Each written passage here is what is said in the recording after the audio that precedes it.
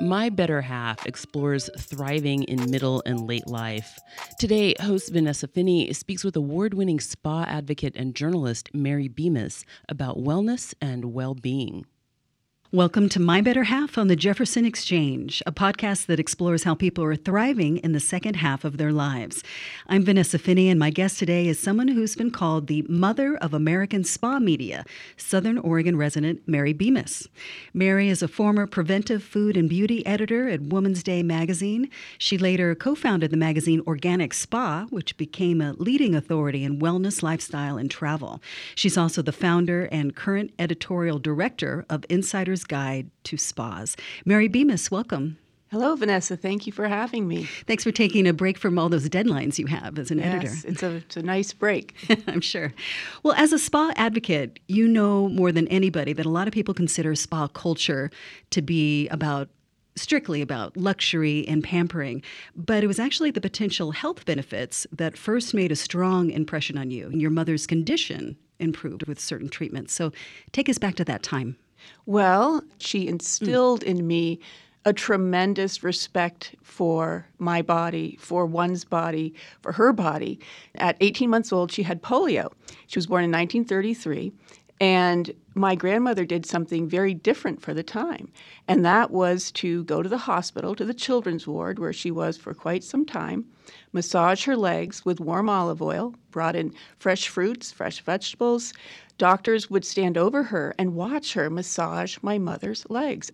Part of my mother's therapy was also having hydrotherapy, which was being immersed in water, serious hydrotherapy with hoses and swimming and building up the muscle of the leg. But my mother was very, very fortunate in that she was the only child to walk out of her ward without a brace on her leg. She really did not suffer the shriveled leg that, she suffered, but she did not suffer nearly as much as many of the kids in the ward at the time.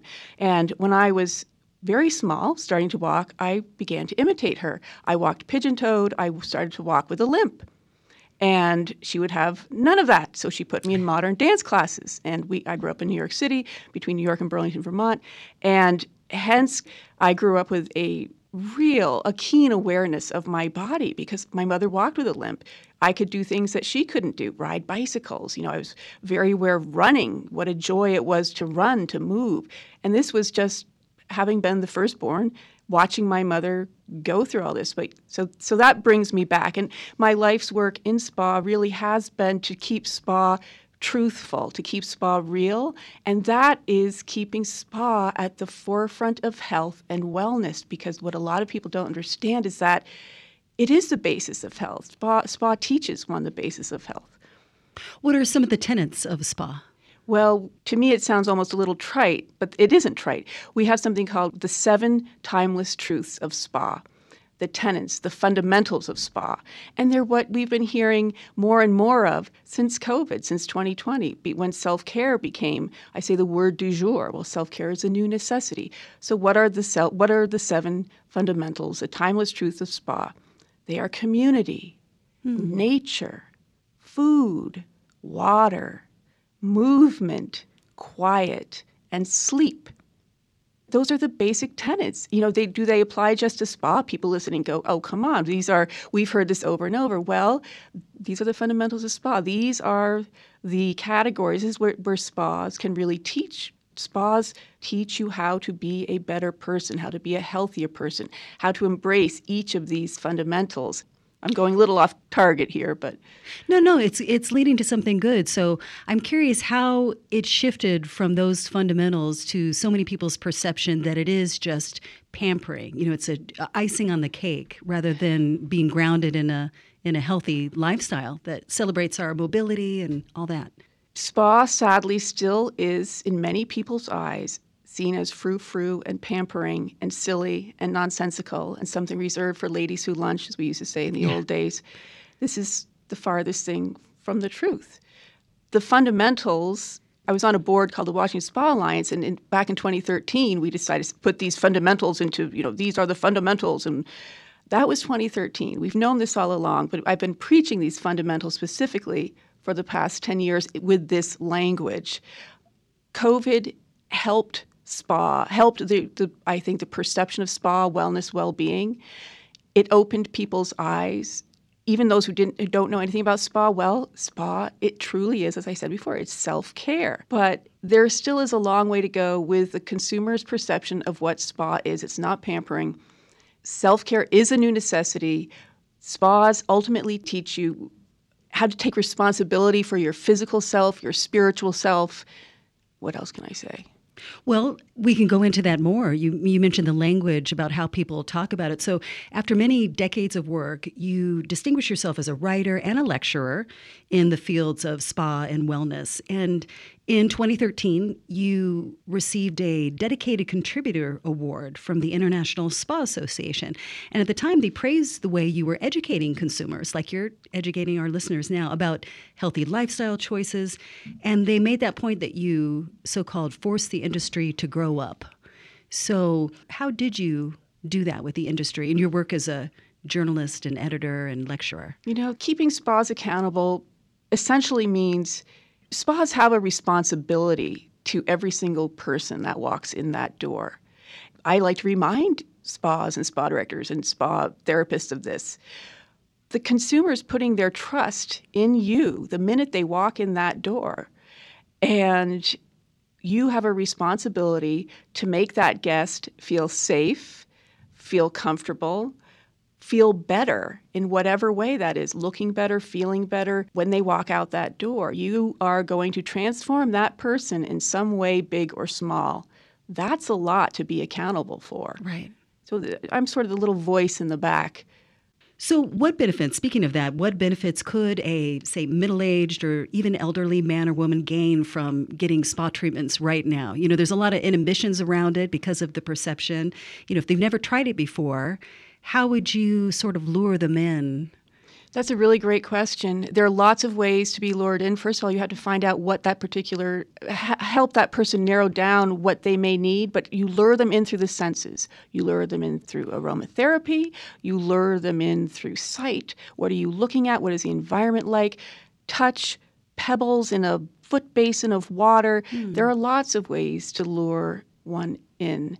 There are lots of ways. And as you know, they're taking spas are going outside now. Oh, describe that. So, this return to nature and forest bathing and whatnot. And that's a wonderful way to introduce people, creating a path that leads to a outdoor space where one does, whether it's sound therapy, you don't have to take off your clothes. There are many things for those who are inhibited, who have never been, who feel conscious about removing clothing or whatnot. There are lots of ways to work around that. That's interesting because everybody's more familiar with the outdoors as opposed to the enclosed spaces, the private spaces of a spa. Massage in particular offers a hang-up for a lot of people because they're not sure about just the state of dress. Exactly. If you're just joining us, this is My Better Half on Jefferson Public Radio. I'm Vanessa Finney, and I'm talking with Mary Bemis about her long career as a spa advocate and journalist. So, Mary, I'm curious, you mentioned the 7 tenets of spa, and you are a fabulous person in your 60s, still going strong. Thank you. In your personal and professional life. So how do these manifest in your own life, these 7 tenets? Oh, that's a good question, Vanessa. That's my job. I take long baths. I use a lot of Epsom salts. I buy a lot of essential oils. I take a lot of walks. I am lucky enough to live on a beautiful river with a lot of woods and trees, and I do not take that for granted one single day. I've always, thanks to my mother, I've always eaten a very good, well-balanced diet. I make sure to also stop and pause. My biggest difficulty is stopping and pausing and quiet. These are things that I personally have to learn. Breath work, all of this. The quiet fundamental is the tough one for me. I can be quiet, but to get to another level, a more mindful level, is interesting. That's more than you asked for, but... Well, no, it's very germane to a lot of people listening. You have a very busy life of deadlines and meetings. You do a lot of traveling, both to cover spas in particular and your lecture dates. It's stressful. So, and I hear you saying that you, even after all this time, on the soapbox about spa and these tenets and self-care and personal well-being, you yourself have to remind yourself to slow it down. Exactly. So how do you toe that line? What are your little tricks for if you're in the middle of a deadline and you're just not feeling it, or you're feeling crushed by a timeline? I get up. I stand up, take a deep breath, shake it out, go for a 5-minute walk. Walks are wonderful things. Right, and the setting that you live in, on the river and in the woods, you're practically forest bathing anytime you like. So are there any other factors that you feel are helping you thrive at this age? Never losing interest. I think if we lose interest, you lose a lot of life. Stay curious. You have to stay curious. There's a lovely woman in my industry who just turned 101 years old yesterday, and she is called the godmother of spa, of the North American spa movement. 101 years old.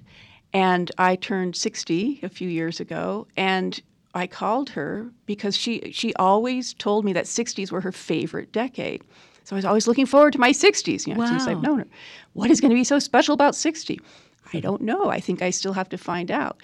But she is a woman who has always stayed curious, always tried something new, always, reinvented herself in one way or another. She started in 1940 a wonderful place called Rancho La Puerta, which is in Baja Tecate. It is a beautiful, true. It represents spa in every way imaginable, and she is a wonderful example, 101, of never losing interest, always remaining curious, always open to something, staying open mind, staying open. Sure, those are words to live by. And so as a pioneer of this industry, where do you see it going, or where would you like to nudge it toward? That's a really good question, and I wish we had more time, because that's a lot to do with what I'm working on now. I am happy that there has been and is a return to nature, a return to the waters. Back in 1997, in the 2000s, you couldn't pay a spa property enough money to put in a Watsu pool. You couldn't pay them to dedicate spaces to water. There was no interest in it. So the future, I hope and pray that there has been a renewed respect for the waters, and I would like to see that. You're seeing more urban bathhouses. You're seeing more hot springs that were, abandoned, basically being bought up now, and there's a return to the waters. Thank God. There's a return and a new respect for nature, for outdoors. Thank God.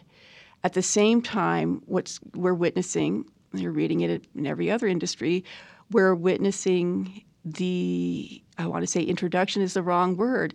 AI has come into our industry big time.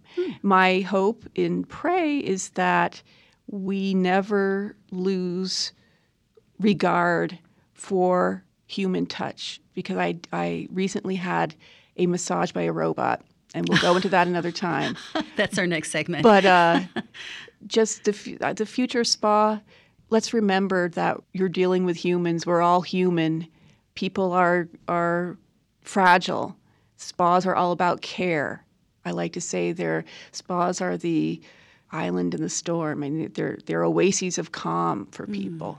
Do you have any other thoughts on how seniors can live their best and most thriving lives? Embrace your senses. Embrace your aliveness.